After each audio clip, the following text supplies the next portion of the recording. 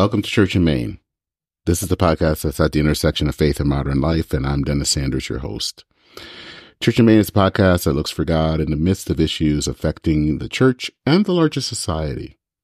You can learn more about the podcast, listen to past episodes, and donate by checking us out at churchandmaine.org or churchandmaine.substack.com. While you're there, consider subscribing to the podcast, and you can do that on your favorite podcast app or at the Substack page. And while you're there, leave a review. That helps others find the podcast. So this is another repeat episode. I'm doing this one because this is the 3-year anniversary of January 6th, and because this is an election year, everyone is focusing on this, especially, of course, because it looks very likely that Donald Trump, who was president on January 6, 2021, will be the GOP nominee again.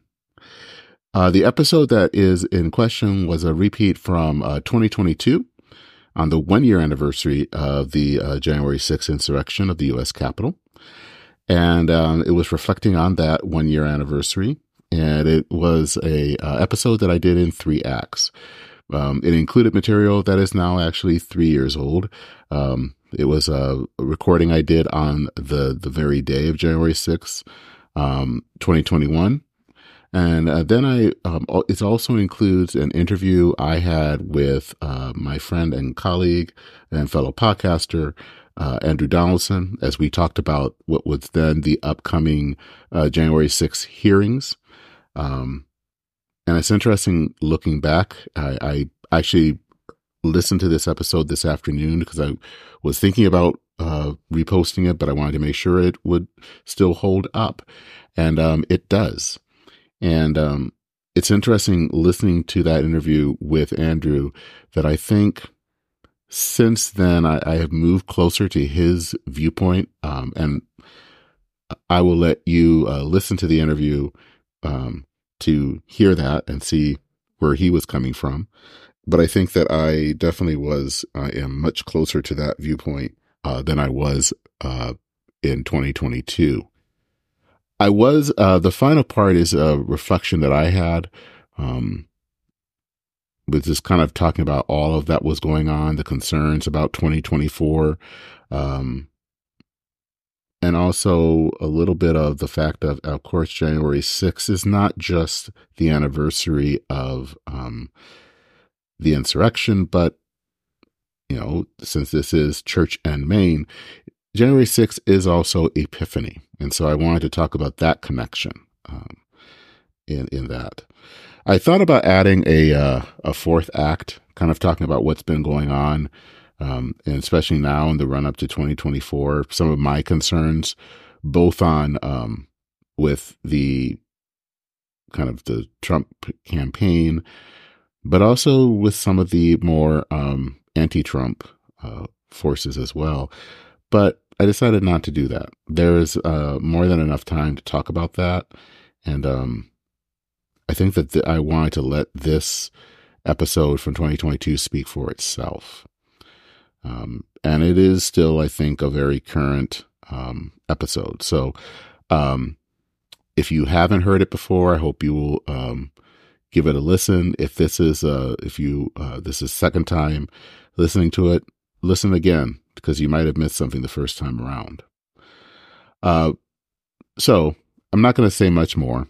I'm just going to go and let you listen to this interview. I think, again, it's an important one. And I think it's important for this coming year because 2024 is going to be a momentous election. It's just going to be a very big election. So please listen.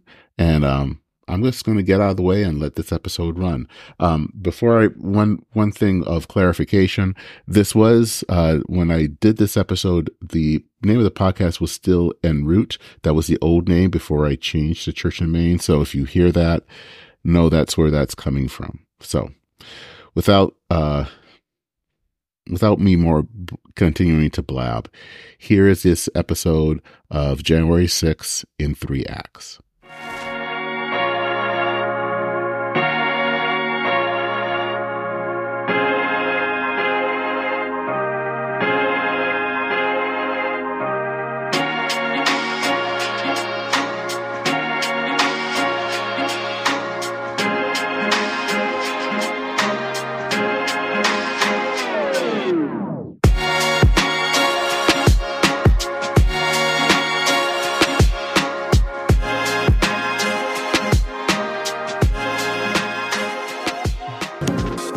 Hello, and welcome to the first podcast episode of 2022 for En Route, the podcast where we talk about the journey of faith in modern life. I am Dennis Sanders, your host. I have a few interview episodes coming up, but this one's sort of a hybrid. And I figured that with the year anniversary of the January 6th insurrection was happening, that it was important to share a few things concerning that day. So, this is, as the title of this podcast says, it's looking at January 6th in 3 acts. And what we're going to be doing is talking about it in these 3 ways. The first is actually going back a year ago. I recorded something then for, as many of you know, I'm a pastor, and I usually do I was at that time doing a prayer thing online. And I did one for that, on that day, and talked about what was going on. And, so I thought it was good to hear that again, and looking back at that time. The second part is going to be an interview I did just a few days before Christmas with Andrew Donaldson. Many of you know does the Heard Tell podcast, and he is also the editor at Ordinary Times. We talked a little bit about January 6th, and he gave his viewpoint. He is not one to hold back, and I hope that you will listen to it. It may not be the view you are expecting to hear, but I think it is an important viewpoint. It is something that he does see the event as important, but I think it's important to hear how his spin on it, his viewpoint. And so, that's going to be about maybe 10, 15 minutes long. And then we will conclude with, my own thoughts about January 6th today, and kind of where we're headed. And so that is the 3 acts. So before we go into our first act, just again, consider subscribing if you haven't subscribed to whatever platform, podcast platform you listen to. Also, just wanted to let you know that I have started a new, kind of a different system for donations, if anyone's ever interested. The links are in the show notes, and you can make a one-time donation, or you can also join a membership. I probably will be starting to do some, membership-only episodes or things, extras for people who want to become members. So that is just to let you know about that. So with all of that, let's go back to January 6, 2021. And these are my thoughts. And I believe I did this maybe around 5:30 or so. So it was a few hours after some of the kind of most intense parts of the insurrection. So let's hear from me back on January 6th last year.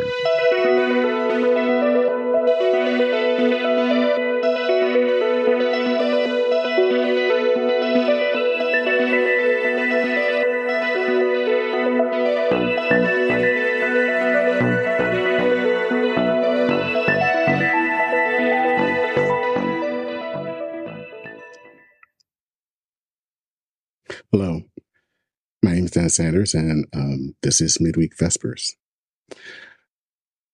I wasn't actually planning on having that this evening.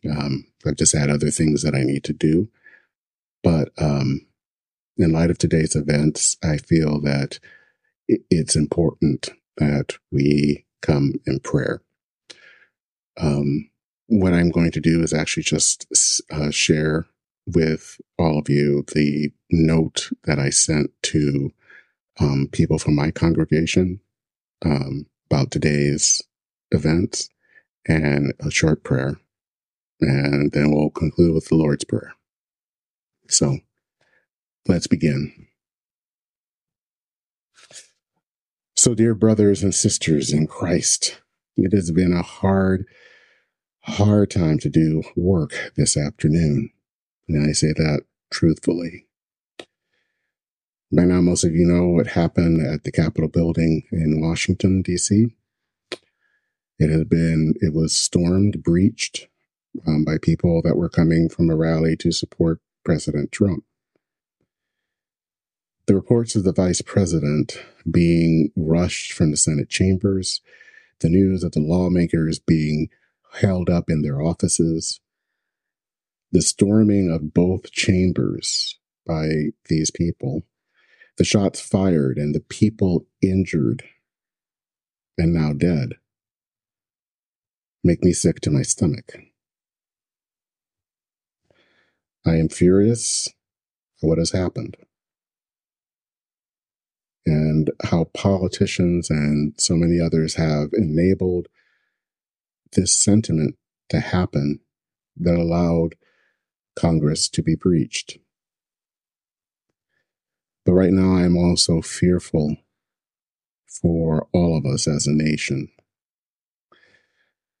We have learned too well how to otherize people who have a different politics than we do, or who have different ideas from us, or who come from a different racial or ethnic background. Right now, we do not seem to be living up to the ideals of e pluribus unum, out of many, one. It is in this time of uncertainty, fear, and anger that we turn to God, who is described in the 121st Psalm as our help. So let us come together now to pray to the one who is a protector and who never sleeps or rests. Let us pray. God of peace, God of justice, be with us today in this dangerous time for our nation. Give us ears to listen to each other, hearts to love one another, eyes to see everyone, friend or foe, as a child of God. May your presence calm the crowds, and may we learn how to live with each other in spite of our differences. We ask this in your Son's name, Jesus Christ, in the name of your Spirit of peace, who taught us to pray. Our Father, who art in heaven, hallowed be thy name. Thy kingdom come, thy will be done, on earth as it is in heaven. Give us this day our daily bread, and forgive us our debts as we forgive our debtors. And lead us not into temptation, but deliver us from evil. For thine is the kingdom, and the power, and the glory, now and forever. Amen. Good night, and may God be with the United States of America.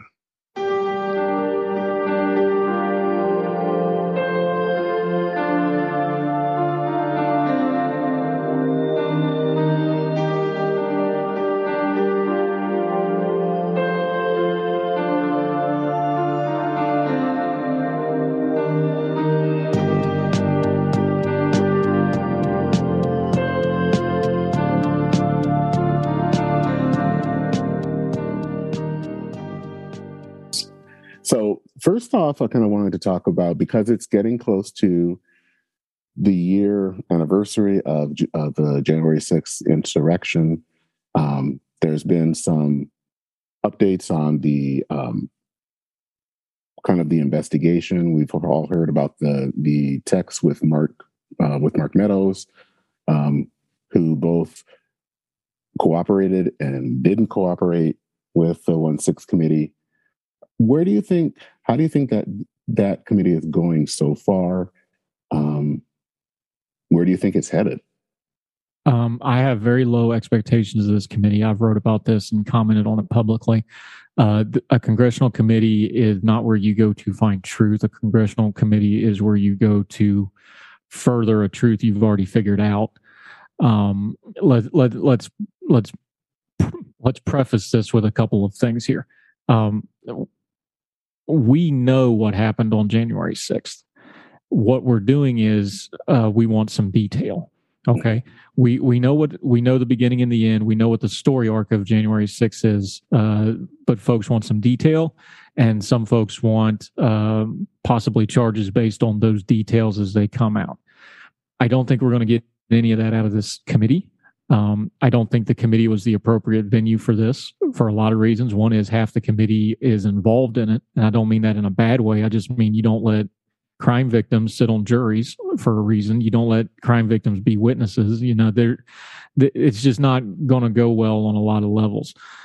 Plus, Congress is just a silly thing. We already know that the Republican Party, with two very notable exceptions, is just not participating at all.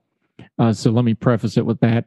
I'm not a big fan of special prosecutors and things like that, but if there was ever going to be a situation for a special prosecutor, this be it. You need somebody outside of the system to deal with this. But that's just my rant on it. It's here. It is what it is. Are we going to get any truth out of it? Well, yeah, we're going to get truth because we're going to find. But again, perspective, we're just getting details of things we already knew.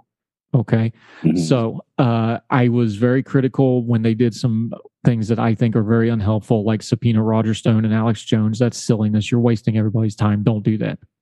Mark Meadows that you referenced, that's the key to this whole thing. Meadows is the one who has vulnerabilities. He has some executive privilege protection, but not all of it like President Trump would have. Meadows knows everything because he was the gatekeeper to the president. We know he has some untoward things in his past. He didn't decide to not be a congressman anymore and go be chief of staff for no reason. There was other issues involved in that. Meadows is the key to that whole thing because he's the one guy that really could tell you everything that really happened because he's the one guy that really does know it and has enough vulnerability. You could probably squeeze him a little bit. Are you going to get that out of him? I doubt it. Remember, even if we're going through the theater of the subpoenas right now and they're fighting the subpoenas. And remember, even if they subpoena him, he can sit there and just take the fifth and there's not a darn thing they can do about it. Mm-hmm. Now, Meadows needs to fundraise and make a statement and show his loyalty and fealty to the cause. So he's going to fight it before he gets to that point. But these are all the multiple levels of mess that this committee is fighting and why I'm pessimistic that we're going to get to a lot of truth. However, we have learned a few things. We do get the emails from Mark Meadows. We've got the emails from the some people call the greater MAGA unified universe, all the different characters, commentators, people like that. So that stuff's all interesting. But I'm just going to reiterate again. Are we really learning anything new? No, we're not. Did we not know that President Trump was MIA most of that day? We knew that. Did we not know that, this thing, when it started on the mall, that it was planned to be a march to the Capitol and it got out of hand? We knew that. We know, not so much from the committee, but from the criminal trials that are going on now, and there's 700 some of them, different charges. There's a database. You can go pull the database and look. We now know what that mob was made up of because of the criminal charges. We now know that you called it an insurrection. I still call it a riot, and here's why. Let me just get this out of the way real quick. I think the charges have brought this out. You have different groups of people involved in this. You had, yes, there was the people that just walked through the Capitol and walked out, and what they were kind of the tag-alongs. Yes, there was that group. There was a large group of people that was there to cause trouble. They just wanted to smash and destroy things and make a nuisance of themselves and all that. That's another large group of people. Hold on one sec. Sorry about that. There was another smaller group inside of that group that really did think they were going to affect an election, overturn the election, whatever. Now, those people you could probably call insurrectionists, but they were a smaller group of number. And we're seeing now in the criminal cases, just like this, the more severe sentences are going to people who actually attacked police officers, who actually did violence to police officers. They're getting the more severe 3, 4, 5-year sentences. Most of these other people are getting what you call nuisance complaints, public nuisance complaints, trespassing, things like this. They're pleading out for time served. They're getting 90 days, a year, or whatever, these sorts of things. The buried lead on all of this, the system's working. I know we don't want to talk about this aspect of it because it makes for bad copy and we don't get a lot of reads saying it. The system's working. Remember, Congress reconvened that same night. As horrible as it was, Congress was back in the chamber that night. And the legal system is dealing with these people. So we need to keep that part of this perspective in it. To bring all of that back to your question, the January 6th committee, what do I think? I don't know that they're going to do much more than just put a little extra color on what we already know. I think they're going to get stonewalled on the big things. And then, of course, we understand the clock's ticking because it does not look like the Democratic Party is going to hold Congress for the election. So they really got about 4 or 5 months tops because you're not going to get Congress to do a whole lot of stuff this summer in an election year. My expectations are low and they're meeting them. Do you think that things would have been better served if we had had a commission, sort of in the way of 9/11? Look how good that did. I mean, we had a JFK commission, we had a 9/11 commission, we've had a couple other commissions over the government committees don't solve things. I think a lot of people want a reckoning. You are not getting a reckoning for January 6th. January 6th is something that happened. It was horrible. I wrote some of the strongest language stuff I've ever written about politics about January 6th. I was horrified by it. I hate it. Thing that happened, and time has passed since then. We're almost 2 years from it now, or a year from it, excuse me. People want there to be this massive reckoning on it, and it's just not going to happen. What's going to happen is people are going to adapt to it. They're going to internalize it. They're going to compartmentalize it. They're going to filter it through their normal priors for their politics going forward. We're going to talk about it endlessly, clearly.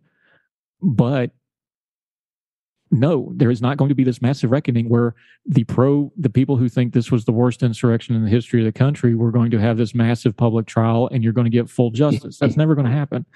Nor are you ever going to get, for the folks that think it was just tourists walking through the Capitol, which is ridiculous, by the way, but we hear that. Nor are you going to get an exoneration, because the truth is very much in the middle of that is you had some very bad people with very bad intentions. You had a larger group of people that got caught up in it and went along for the ride for various reasons. And then there was a very small group of people who idiotically, I would say, really, really thought they were going to overthrow the United States government, which was never going to happen. That's what you're dealing with. You're never going to get full closure on this, but we better get right with what we individually think about it, because there's never going to be consensus on it. Kind of related to that, there's been a lot of discussion, especially lately, but over the last year, kind of about what I want to say is doom scrolling for democracy. Yeah. Several articles that have been written, I think and I cannot remember the name of the author, but the one that was written in the Atlantic, actually next month's Atlantic issue is pretty much devoted to the fate of American democracy. People are concerned about 2024, what could happen. Do you think that?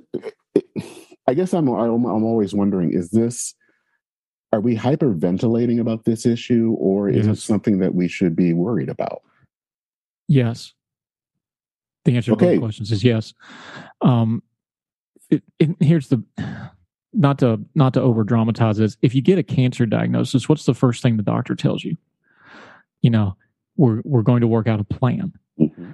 Okay. Well, everybody's jumping on the disease here, which is there's people who don't respect our democratic government and elective government. That's the problem. We have people that don't respect our country, our government, and by extension, do not respect each other.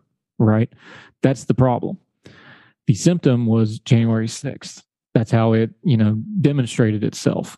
January 6th, we saw the worst.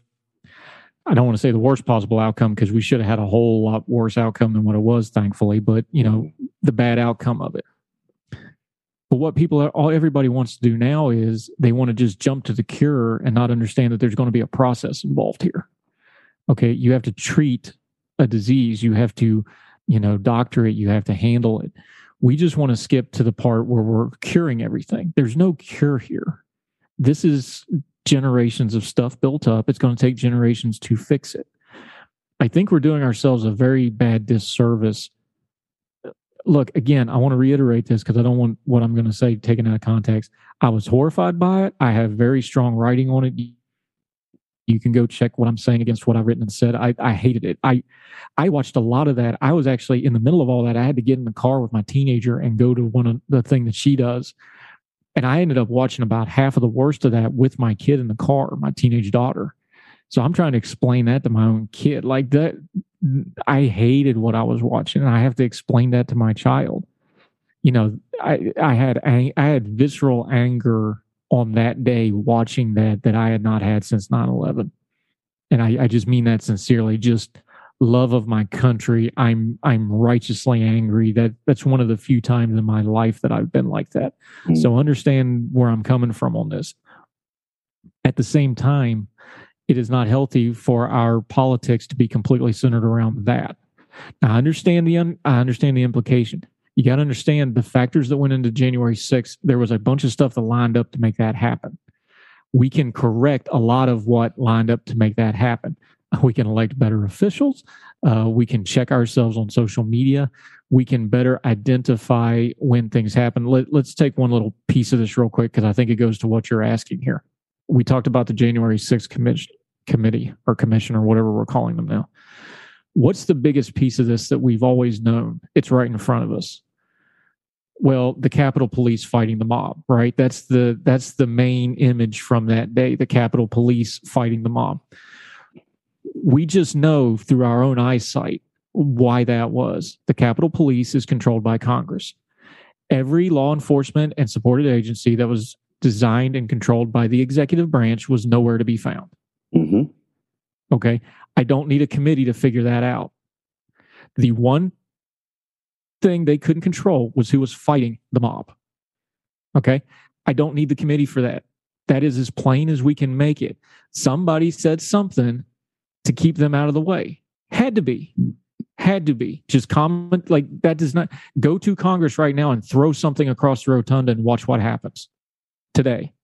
The only way that you don't have a massive coordinated response is because somebody told them not to do it. That's it. That's just common sense. You can have your politics, whatever. That's just facts. Okay. If the congressional controlled law enforcement was the only ones on the line, for the most part, there's a few exceptions because people just jumped in. That tells me what I need to know. I don't need a January 6th committee for that.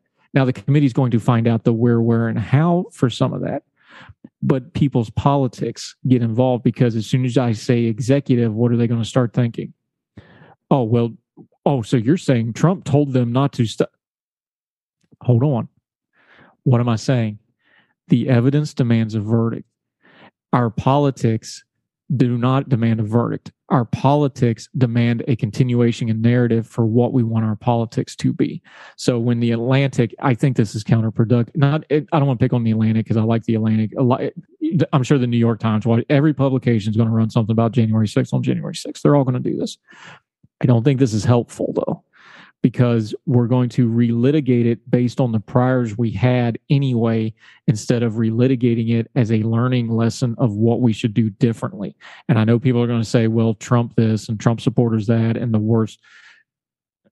I don't know how productive that is because, again, you had a specific set of circumstances that set up this awful scene. And we understand people got hurt and other things. How does relitigating it do anything other than just harden the bastions that people, it just puts the ramparts up where people are already at anyway. So I get that we want to speak out for democracy. I do that as much as I can.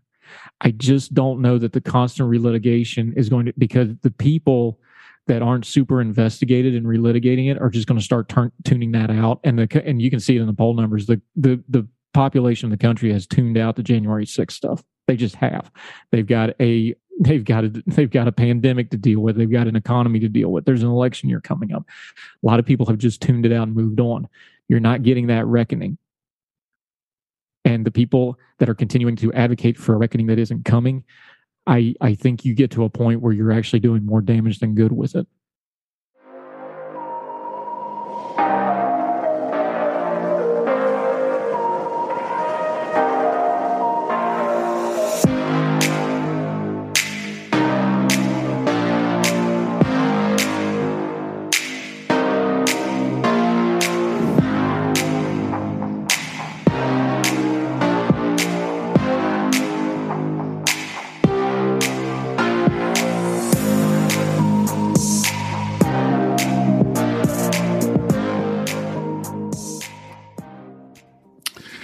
And now we come to Act 3.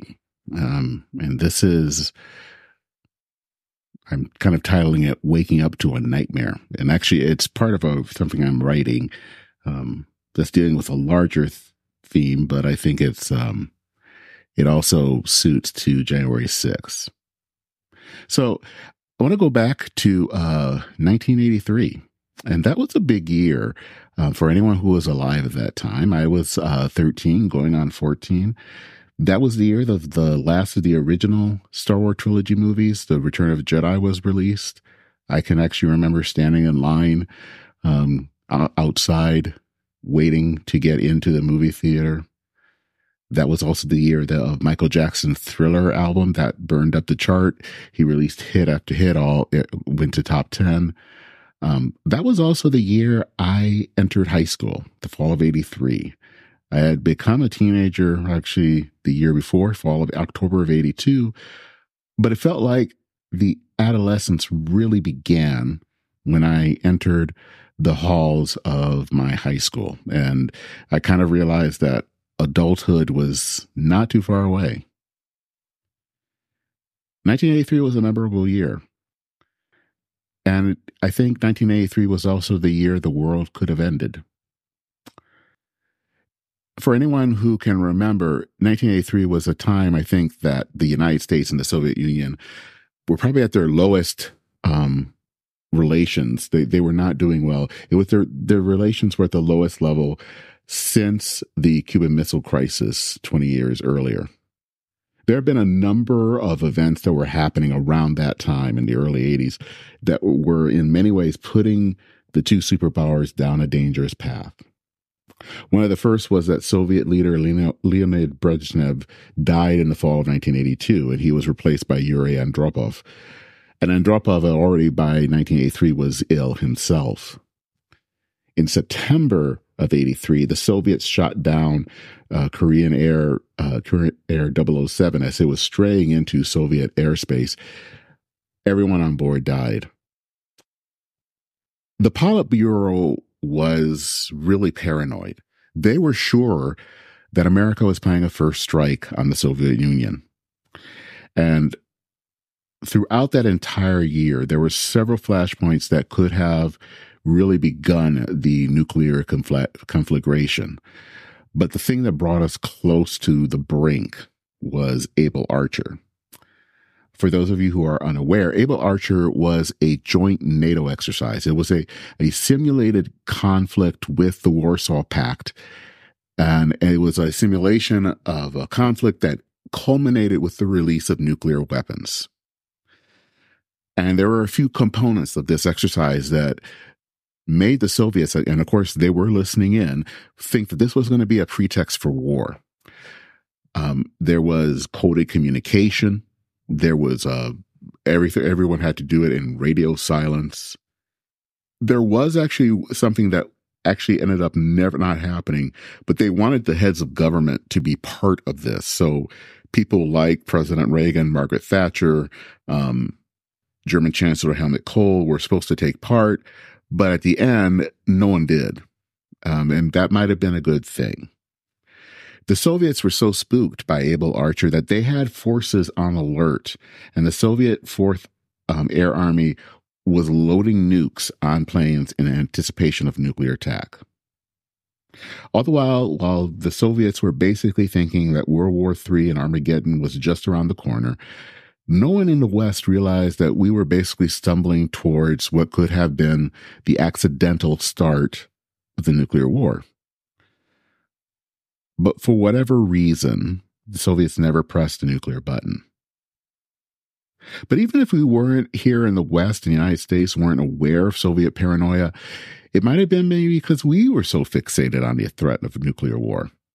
If you talk to someone from my generation, Generation X, you will learn how basically we thought a lot about nuclear war and we wondered if we were going to make it into adulthood. And Hollywood provided us with quote unquote entertainment that reflected our atomic fears. You could watch in 1983, one of the biggest movies was actually War Games, the one with the computer that might, unfortunately, could have launched a nuclear war. And then, of course, there was The Day After, the television movie, which allowed Americans to see what a nuclear conflict with Russia would really look like. Long story short, it wouldn't look good. Looking back at 1983, I was basically nervous about nuclear war. I mean, I freaked out. I did not watch the whole movie of The Day After, but I only watched a few snippets. That was enough for me to not be able to sleep for a few days. All of this was building up, and I finally, at some point, I had to tell myself what basically amounted to a noble lie. I said that God would not put Christians through such a horror. Now, that was totally untrue, but it also put my mind at ease somewhat. I was able to get on with life and not basically sit in fear of being vaporized by a nuclear weapon. But the thing is a lie is still a lie. Christians have died because of persecution or from war. They weren't spared just because they were believers. And we're now really in another period where we are really worried about stuff. And now we're not worried about a mushroom cloud, but January 6th is in some ways the image that is coming through our mind because it is such a visceral event. And if you skim through news sites, they're filled with opinion writers, and they're all wondering, how long will American democracy survive? There was one article in Vox that said, how does this end? Where the crisis of American democracy might be headed. And then in the Atlantic, Trump's next coup has already begun. There is a lot of worry in the air. There's a lot of worry about what happened in 2021, and we should not minimize what happened because, let's be honest, the president of that time, the president of the United States, basically, and along with people who were supporting him, had a plan to try to stop and steal, basically, an election from the American people. They were trying to find ways to invalidate millions and millions of votes, all so that then President Trump could stay in office. All of this was done because of one man who had a hard time understanding that he could lose.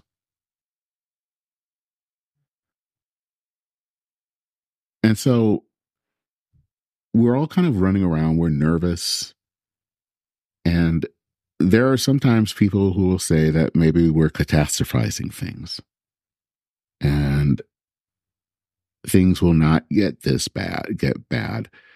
But the fact is, there is this palpable fear out there that we're headed for some very rough times. And, we'll try to rationalize it, but it really is hard to deny that things are not well in America.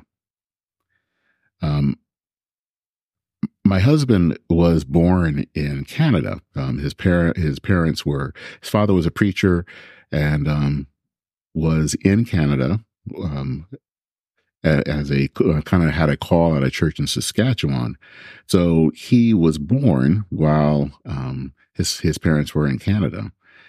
There have been times I've wanted to make sure that he applies for Canadian citizenship. Now, part of that is that it just kind of makes sense. It makes it a lot easier when we go to visit Canada because people get confused when he says he was born in Saskatchewan. But let's be honest, there's a part of me that wants to think that if we need to escape to the Great White North, he could make that escape a lot easier. You know, it's easy and a temptation to rationalize and say that, just like with nuclear war, that it won't happen. Things will get better, or we're overblowing things. But the thing is, being a Christian or even just being an American doesn't mean that you're exempt from bad things, from horrible things, from dangerous things. Of course, in the Bible, we are introduced with a man named Job. He was a godly man. He lived as good a life as you could get, but in a short amount of time, he loses everything, including his children. He wasn't protected from tragedy just because he feared God or whatever. And just because we're Americans doesn't mean that we won't face something that could be a catastrophe. January 6th, it's funny, we talk about when we use the date of January 6th about what happened on that date, but it is also the day of Epiphany for those of us who are Christians.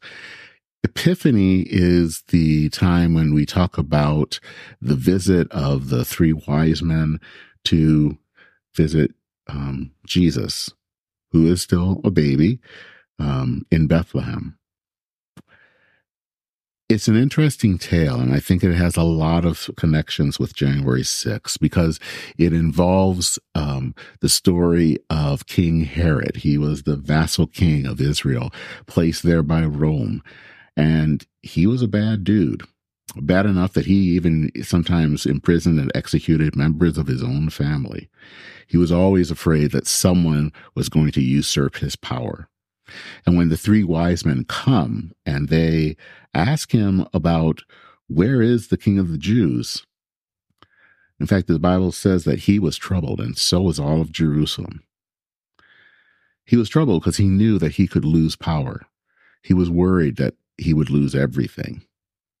So after consulting some of the scribes and learning about the scripture, he tells the wise men to go and find the king and let me know where he is so that I can worship him. Of course, which was a bold-faced lie. He didn't want to worship the king. He just wanted to find out where he was because this guy, Jesus, was a threat. When the wise men actually took another route to go home, they were supposed to visit the king and they didn't. And the king is so upset that he decides to call up the army. And the army is caught up with instructions to go and kill every baby in Bethlehem, every baby boy in Bethlehem under the age of 2, which is exactly what happened. It's a horrible event. It's a horrible thing to think about in the midst of all the children, the Christmas story that we like to talk about.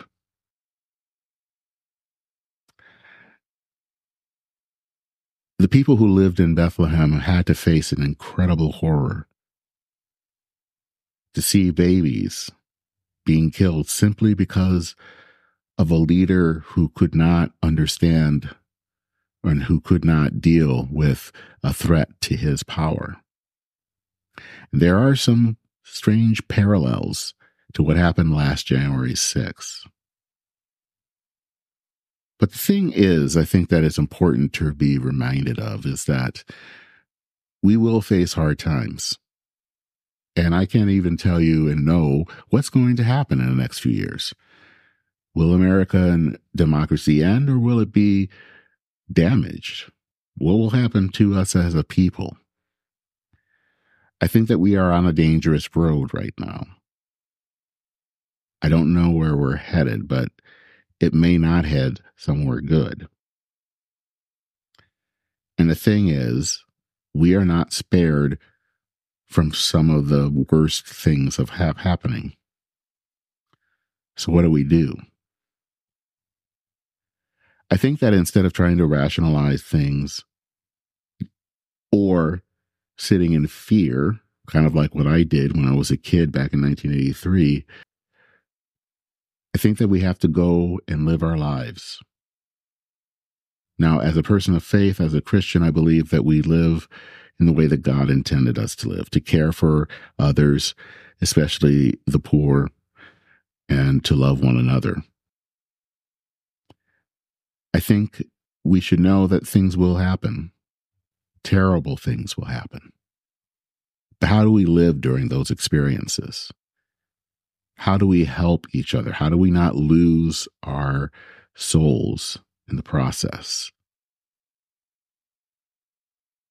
What happens, especially in the next 2 years, 2.5 years, as we prepare for the 2024 presidential election, as we prepare that Donald Trump may yet run again for president, as we face yet another election night where we have to deal with what could happen.